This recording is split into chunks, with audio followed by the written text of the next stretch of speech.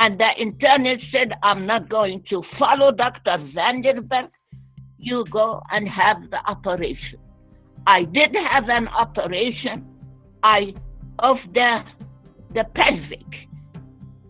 When I had the operation, after the operation, I looked at my stomach and I saw that my right side is full. I could not urinate. I told my gynecologist, I cannot urinate. He said, that's in your head. There is nothing wrong.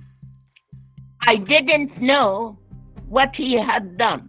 I said, what did you do? He said, I removed the ovarian cyst and I removed the right ovary and I did hysterectomy. I said, but there is nothing wrong with me. He said, yes, you were bleeding. And the American courts are corrupted. And if you are not a millionaire, the courts are not for you. The courts are for the rich doctors, the rich insurances. I told my attorney, why don't you defend me? And he looked at me and said, because you are nothing. You are a woman. These are 6 men doctors. She's a woman, you know how women are. They complain for something that does not exist. And you are nothing. And he kept repeating, nothing. Medical error is purported to be the 3rd leading cause of death in the US, killing 250,000 Americans annually. 23% of Europeans have been affected by medical error. Bad science embeds ME as medical harm globally, making millions missing. But less than 10% of medical errors are reported, because medical error is the secret many healthcare systems and governments work hard to hide. Wrong medication, wrong dose, amputate the wrong limb. I am Scott Simpson, host of Medical Error Interviews, and I talk with patients and families, physicians and advocates about medical error. They share secrets, stories, and most importantly, solutions. Medical Error Interviews is brought to you by my online counseling service, remediescounseling.com, a safe space for people affected by medical error, chronic illnesses, and other life matters. A note of caution: some may be distressed or triggered by the medical experiences of guests. Hello, humanity. I'm Scott Simpson, and in this episode of Medical Error Interviews, I chat with 79-year-old author Elsie Saba about her misdiagnosis of an ovarian tumor and subsequent surgery to remove the tumor and her ovary, and to Elsie's surprise, the surgeon also took out her uterus. But Elsie didn't have an ovarian tumor, and the surgeon didn't take out her ovary. But what the surgeon did do was leave Elsie in immense pain, an inability to urinate, falsified her medical records, and then told her it was all in her head. As you will hear, Elsie is a fighter and wants to warn others about the dangers within the medical industry, and has penned a book about her medical experiences. She has titled it, Tell the World of Doctors, Death Traps, Deceit, and a License to Kill. You can support the podcast by subscribing on any of the podcast platforms like iTunes, Spotify, Podbean. You can also leave a kind comment, please. You can also support the podcast by becoming a monthly patron. Premium patrons get access to video versions of the podcast interviews. Go to patreon.com/medical error interviews to become a podcast patron. Are you dealing with the effects of a medical error or living with chronic illness? Do you need the support of an experienced counselor? You can book an online video counseling appointment with me through my website at remediescounseling.com. Now, here is my interview with Elsie Saba, and a word of caution: some people may be triggered by Elsie's experience with the healthcare system. My name is Elsie Blanche Saba. So, Elsie, I don't know hardly anything about your story, but let's start towards the beginning of your life. Where did you grow up, and what was your childhood like? I was born in Nazareth. Right now, Nazareth is in Israel. But when I was born, it was Nazareth, Palestine. When I was 2 months old, my mother went to Egypt. My father was working as an archaeological photographer with Princeton University in Egypt for several years. After that, the University of Princeton transferred us to Antioch to do the excavational work of the Romans. I was with my parents all the time, except I was in private school because my mother traveled with my father.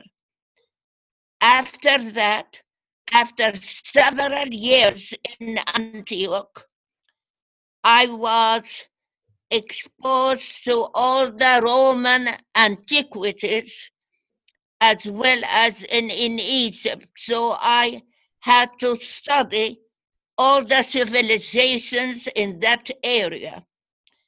After that, the Second World War started, and Princeton University closed the company, and then my parents moved me and my family to Haifa, Palestine, which is Israel. We lived in Haifa until the German bombs over the refinery. So my parents moved to Nazareth, where we were born, because Nazareth was mostly Christians, full of nuns and priests, Catholic priests. My parents put me in Jerusalem, in Smith's College. I was in 8th grade, 9th grade, until 10th grade in the boarding school with the German nuns. When the war got very bad, then the college closed the doors, and the nuns sent all the students back home. So I went back to Nazareth, and my parents hired French nuns to educate me to finish my high school. When I finished my high school, I told my parents I wanted to smuggle myself to the American University, Beirut, Lebanon. My father said, "No, you will be killed on the mountains." I said, "No, I want to go." So finally, my parents hired a smuggler with his sister to take me from Nazareth on foot to Beirut in Lebanon. I went 4 times back and forth because I had the Israeli citizenship right now. When I went on the mountains 4 times, going to the college and back again to Nazareth, summertime, then back again, then again, 4 times. The Israeli soldiers, when you read my book, they showed me, they saw my legs bleeding from the rocks, for 10 hours walking. They didn't hurt me. The Lebanese soldiers, they didn't hurt me. They helped me to go to college. My name was honored by everyone. I was the only a young woman who wanted education that way on my foot. So I went there, and after I graduated from the Beirut College for Women, which is part of the American University, when I went back to Nazareth the fourth time, it became very dangerous to cross the Israeli and Lebanese firing lines. So what I did, I stayed in Nazareth until 1955. I came to the U.S. and I went to Kalamazoo University and graduated from there with my master's degree. In 1962, I won the National Travel Awards. And then in 1964, I won the Fulbright in Paris, France. When I went there to Paris, France, with 20 other teachers from the United States, I was the only one from San Diego. After that, during that time, I was teaching at Crawford High School, San Diego City Schools. In 1972, while I was helping my 39 students, going around and helping them individually, I fell on the floor. And then right away, the nurse told me to go to my internist. My internist took the x-ray of my ankle and my back and nothing else.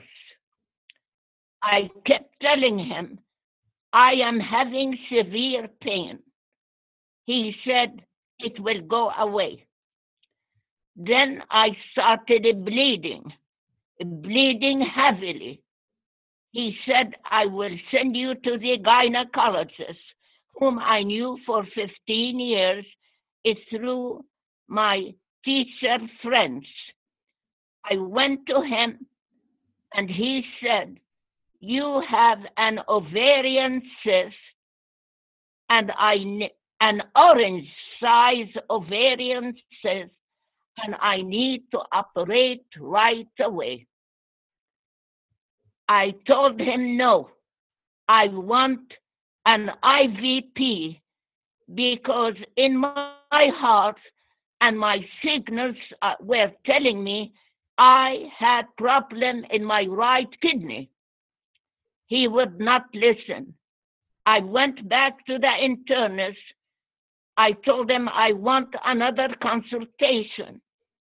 I went to Dr. Vanderberg, and Dr. Vanderberg said, Elsie is right. She should have an IVP because I don't feel that she has an ovarian cyst. What is an IVT? IVP, like in Tony. IVP is X-ray of the kidneys. IVP, X-ray of the kidneys. My internist, Dr. Ernest Pond, P-U-N-D, He is a prominent doctor. I knew him for many years through my parents and myself. He said no. I still remember standing in his office begging him to send me to take IVP. I knew in my heart it's a signal. I knew it that I had something in my right kidney. He said, no, you follow. I am the gynecologist said, I am not going to send you for IVP. And the internist said, I'm not going to follow Dr. Vanderberg. You go and have the operation. I did have an operation of the pelvic. When I had the operation, after the operation, I looked at my stomach and I saw that my right side is full. I could not urinate. I told my gynecologist, I cannot urinate. He said, that's in your head. There is nothing wrong. I didn't know what he had done. I said, what did you do? He said, I removed the ovarian cyst and I removed the right ovary and I did hysterectomy. I said, but there is nothing wrong with me. He said, yes, you were bleeding. For 3 months, I was crying, going from one doctor to another, to the internist, to the gynecologist. And the gynecologist examined me many times, and he said, everything is all right. And the internist said, I am not going to sign your school sick leave card. You go back to your high school, Patrick Henry. I said, Dr. Pond, I am sick. I cannot urinate. He said, no, you have to go. I said, okay. I sent a note to the principal and I told him in 3 days I'd be in school. For some reason, I kept asking God to help me. I was crying. I said, God, how can I go? I cannot urinate. I am bloated. And then the internist said, Elsie, we will compromise. I will send you to the gynecologist. I will write a note and tell him to send you to the IVP for the kidney X-ray. I said, why don't you send me? He said, no, the gynecologist, I do not want to be involved. I went to the gynecologist right away on the same day. And when he saw the note, he couldn't say no. Immediately, I went to the Hoya Radiology, which is a very good X-ray department. And then they said, don't go to school, Elsie. We will get in touch with your doctor.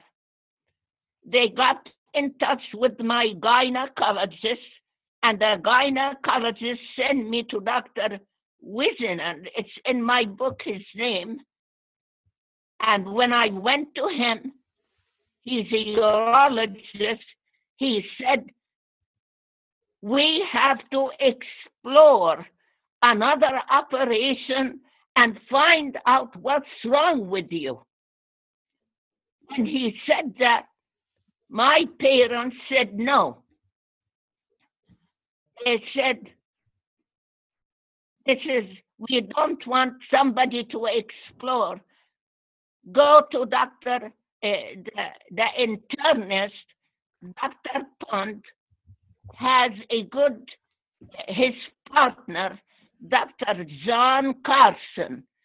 Dr. John Carson said, go to Dr. John Steele, Steel. He is a very good urologist, and he is his urologist. I went to Dr. Steele.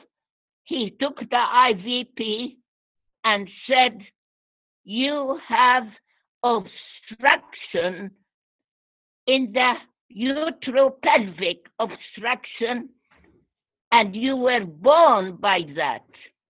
I said, how was I born? I went on the mountains 4 times, hours, and I was in excellent health.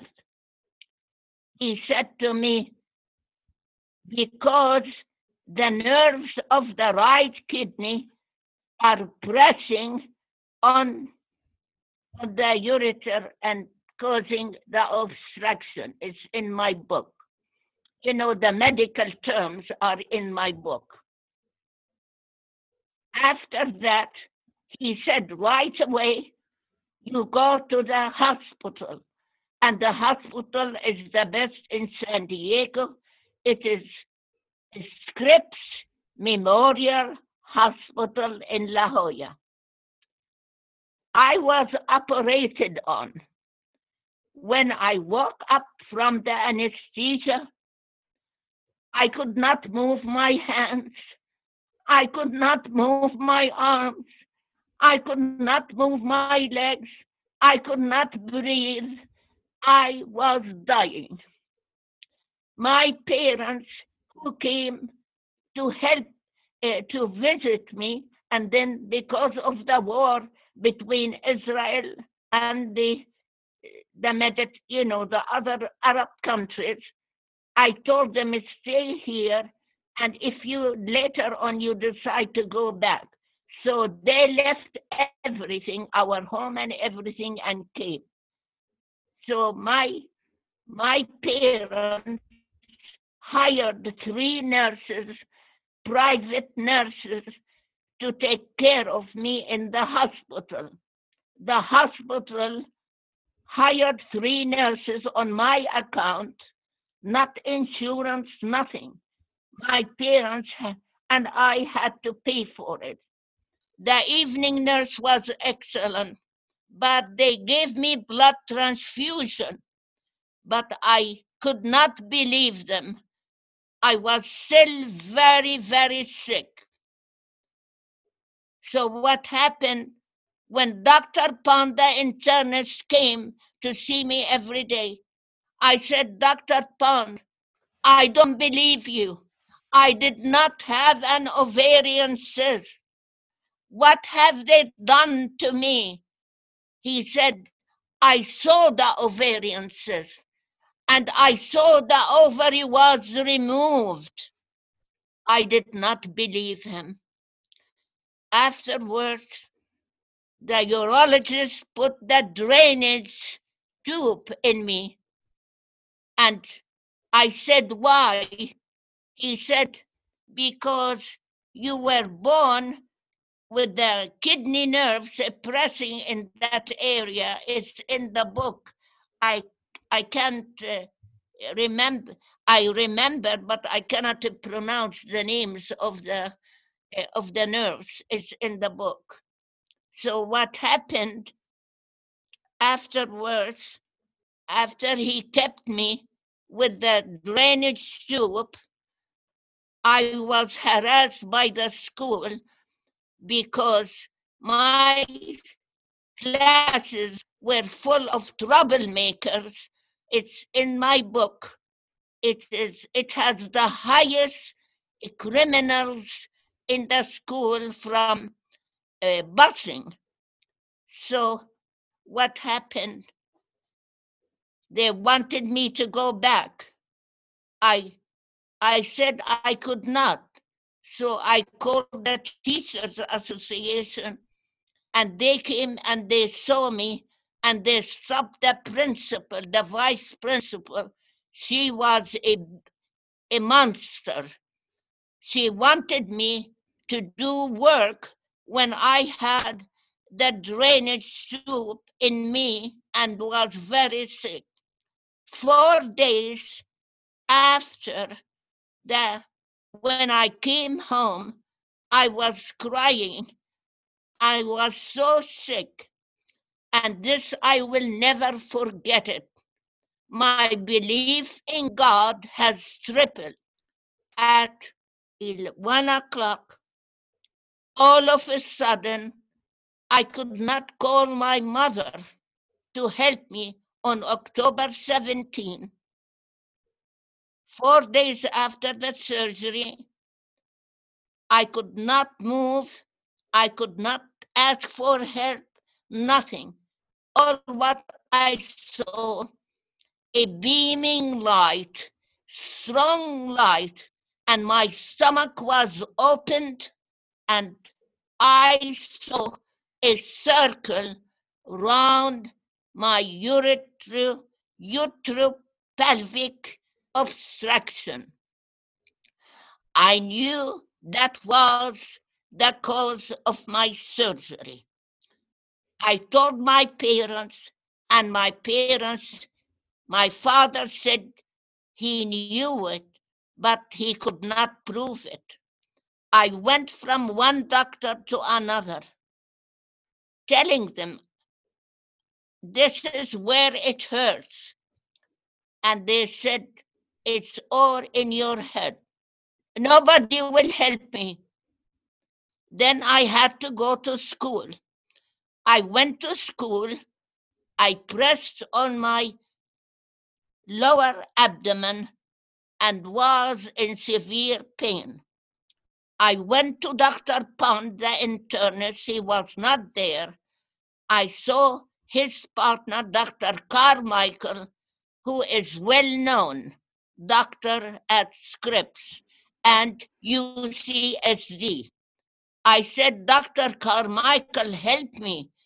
I am hurting in my lower abdomen. I cannot help you. Go and ask and find out. I cannot help you. I don't want to be involved. So he didn't. I went to Stanford after I gave up, after I went to so many doctors in San Diego, Los Angeles, UCA, Stanford, Ohio Clinic, Beverly Hills, name it, and nobody will help me. I wrote down in my book to all the people, I wrote letters to senators, to the medical profession. Nobody wanted to be involved, or they say, we don't have enough money in order to investigate. I was left without a doctor. I was on my own. I used to get high temperature because they gave me the bungalow in the school, and the bungalow temperature was 32 degrees in the morning. My students and I asked the custodian to turn on the heater early morning, but they would not listen. So my temperature was high. I'll come home and I'll cry. I cannot move my arms. I am just dead. Finally, one evening at night, in the middle of the night, around 12 midnight, a little bit later, I heard a voice in my sleep telling me, go to Dr. DeBakey, Michael DeBakey in Houston, Texas. Now this, after I went to Stanford, and Dr. Stamey over there at Stanford, he said to me, you will never get anything from us. We do not want to be involved. So nobody wanted to help me. UCLA, Stanford, Beverly Hills, Nobody wanted to help me. I went to the attorneys, and one attorney, through the Teachers Association, gave me a name of an attorney. I said, my insurances are not paying anything because my medical file has been falsified to the point, no x-rays, nothing. So I hired him. At the beginning, he was all right. At the end, he said to me, over the statute of limitations, I filed it over the right time. Then he said to me, after the judge, because the defendant kept postponing the hearing day for 8 years. After that, the judge would not let me submit any documents from Dr. DeBakey from Houston, Texas, and Dr. Scardino that I did not know, and my case is filed on time within the statute of limitation. And the judge said, no, I am not going to let you go through the court to the real hearing. I told my attorney, why don't you defend me? And he looked at me and said, because you are nothing. You are a woman. These are 6 men doctors. She's a woman. You know how women are. They complain for something that does not exist. And you are nothing. And he kept repeating, nothing. So after that, I stayed without a doctor. I started getting when I got high fever. My father will share some of the medication, and if a teacher will get me doxycycline antibiotics from Tijuana in order to survive. So I kept in correspondence with Dr. DeBakey, because when I went to Dr. DeBakey in December 1979, he kept me 2 weeks and a half in the hospital, taking all the tests that they thought I should take. And every record should go through his office. He was protecting me with Dr. Scardino, the urologist. The finding, I still have the ovary until up to this date. I was giving hysterectomy was unnecessary. Ovarian cyst did not exist. I did not have it. And in the court, the defendant's attorneys said that my right ovary has been taken out. I still have the ovary. I had the x-ray of the ovary from Beverly Hill Radiology. The judge would not let me submit it. He would not let me submit Dr. DeBakey's finding.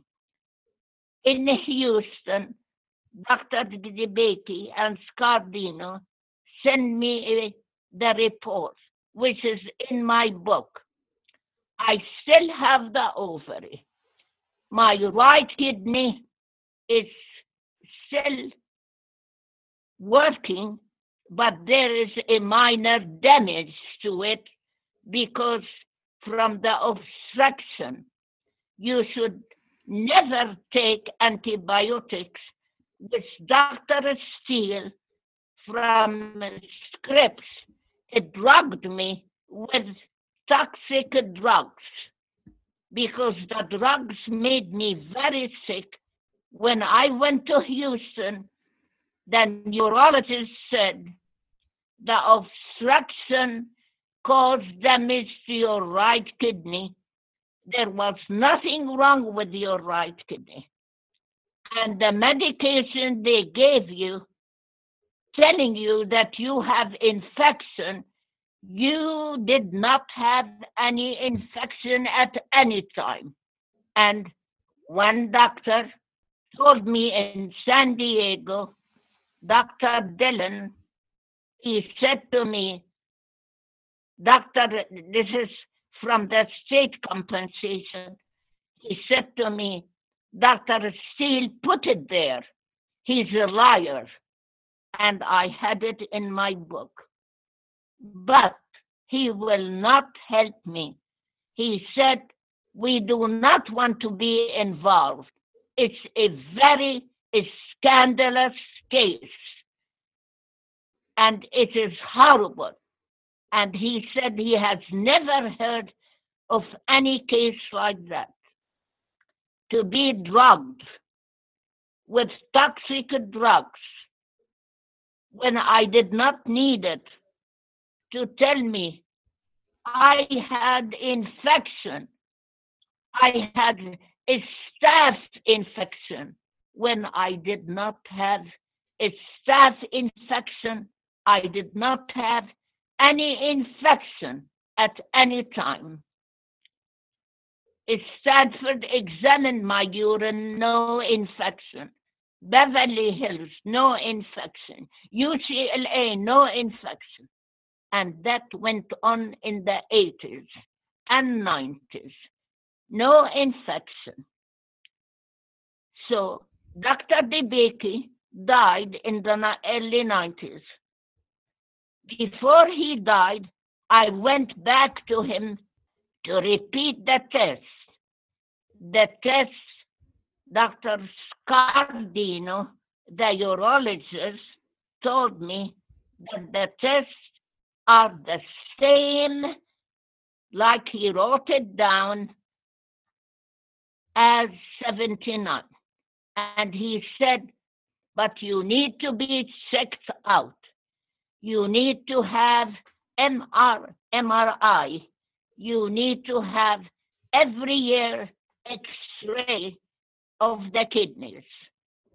The neurologist, Dr. Steele, when he heard, I made a mistake by telling Dr. Pond, the internist, that I am going back to Dr. DeBakey in 81.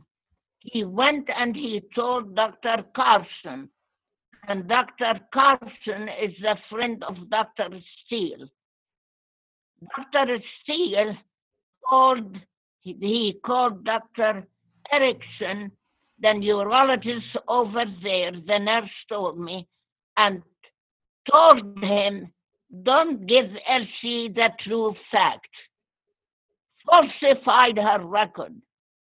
When the nurse told me the night before, I dreamt and I saw Dr. Carson and Dr. Steele pushing me over a cliff, but I did not fall. I managed to escape.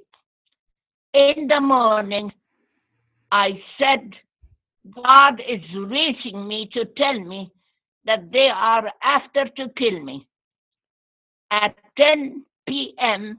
on that day, I called the taxi, took my suitcase, and sneaked out of the hospital without seeing anybody and went to the hotel. And it's in my book too. And I put also the evidence there. And in the morning, I took the plane and flew back to San Diego. I stayed from that point on, no doctor. Pain, being alone, until after 12 years from that time, I saw a doctor. I met him, Dr. John Marino. I told him to help me after school because my temperature was 103. I was boiling, I was hurting. He gave me antibiotics at the beginning. He didn't tell me why. I told him, I'm going to give you, Dr. Marino, all the result of the tests of Dr. DeBakey. You don't have to tell me. You just follow the recommendation. He said, we will do that. I stayed with him, and he was examining me all the time until he retired in 2016, few years ago. When he retired, I had no doctor. Up to now, I have nobody. I tried. When I get temperature, I left my job because I can't. The urination, my legs, my back, they destroyed the nerves in my back because Dr. Steele, instead of doing the operation from where God showed me the circle in my lower abdomen, he did it from the back, way up in the back, going through the nerves and destroying my sciatica. That's why I cannot walk nowadays. If he did the operation from down at the lower abdomen, you will be walking, you will be running now. I am on the walker now. And my life is unknown. I don't know. But I'm trying to do as much as I can. Finally, I said, God, you helped me. You showed me what's wrong with me, and you did not let me die. I am going to write my book as a warning to the people. Going to prominent doctors does not mean that they are honest.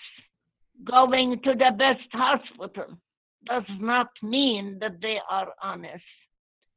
Many of the doctors in Texas told me, you have to let people know about your story, how they drugged you for many years with drugs to destroy more of my right kidney.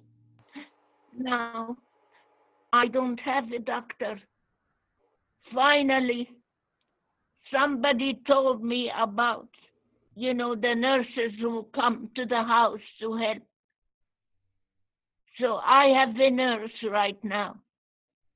Once a month she comes to renew my medication, which my father started on. And when I get temperature, she will write me the prescription. But when John Marino retired, I had nobody. And now I'm facing it that I will never get help in the United States because of my falsified medical file. I want to send some copies to the Congress, to some of the women. In my book I wrote, people, wake up. You have to pass in the Congress a policy, the law, You cannot falsify medical records. You cannot prevent other doctors from helping people, innocent people like me. You cannot do that. The law has to be changed. Now, if you get hurt, nobody will help you. Nobody, wherever you go. And the American courts are corrupted. And if you are not a millionaire, the courts are not for you. The courts are for the rich doctors, the rich insurances. I was faced with thousands of dollars to pay. My insurances, who took premiums from me, did not help me. Why? My medical records was falsified. And Judge Donald Smith, who was a judge, he was a terrible judge who stood in my way. I don't know. My ex-attorney said that maybe he was bribed. I sued 6 doctors. I sued them all what I want. I didn't want their money. All what I wanted is to straighten my medical record so I can get some help. Now, the 6 doctors, God punished some of them. Some of them are not alive now. And Dr. Steele, one nurse told me that after, I don't know how many years after he did my surgery, he did something very scandalous. And the board, the medical board, terminated his license. But I have no idea what happened to them. All what I know, I have no contact with them. And then, why didn't I write my book before? I did not write my book because I keep falling. I broke my left hip when I fell. I broke my ribs twice when I fell. I hurt my liver a few years ago when I fell. When I went on the mountains 4 times, going to the college and back again to Nazareth, on my way, I met a Catholic priest in Israel, Father Michael. He looked at me and he said, "What's your name?" I said, "My name is Elsie." He said, "May I read your chart?" I said, "Why?" He said, "I am a psychic, and I found out he is the best psychic in the Middle East, in the Israeli, place, and from Italy." He read my chart.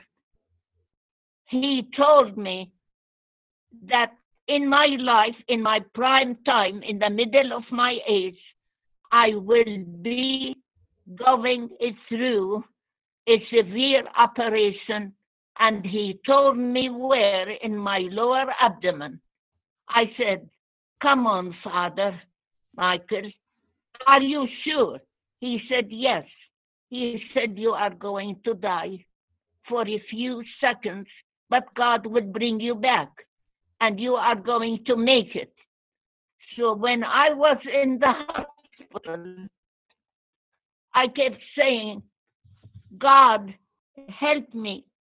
What helped me was Father Michael, because he told me I was going to live. "Hold on, Elsie," he said. "Don't give up. Don't give up." And I did. Up to now, every word he told me is true. Then he said at the end, you are going to write a book about your experience, and the book is going to be published from coast to coast. It's going to be heard by many, many people, many. And your book is going to change a few things in the medical profession.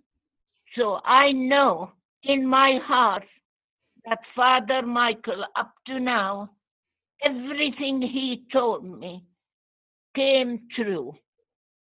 I published the book. I paid for the book. I saved little money here and there and paid for it. I want to help people. I want to tell them, if somebody tells you you are crazy, don't believe it. Believe yourself. And that is my story. Well, thank you so much for sharing your story, Elsie. It is really an incredible story, and it really speaks to your resilience to having survived it. And I really do hope the rest of the prediction from that psychic comes to fruition, and that a lot of people become aware of your story and your book. Well, a big thank you to Elsie Saba for sharing her experience and demonstrating that it is never too late to speak out against medical harm. You can buy Elsie's book on Amazon or through her publisher, Outskirt Press. You can support the podcast by subscribing on iTunes, Podcasts, Spotify, and other podcast platforms. You can also support the podcast by becoming a monthly patron. Premium patrons get access to video versions of the podcast interviews. Go to patreon.com/medicalairerinterviews to become a podcast patron. And if you need a counselor for your own experience with medical error, or living with a chronic illness, or LGBT issues, or any of life's challenges, you can book an online video counseling appointment with me through my website at remediescounseling.com. Thank you for listening to the podcast. Be kind to yourself and be kind to others.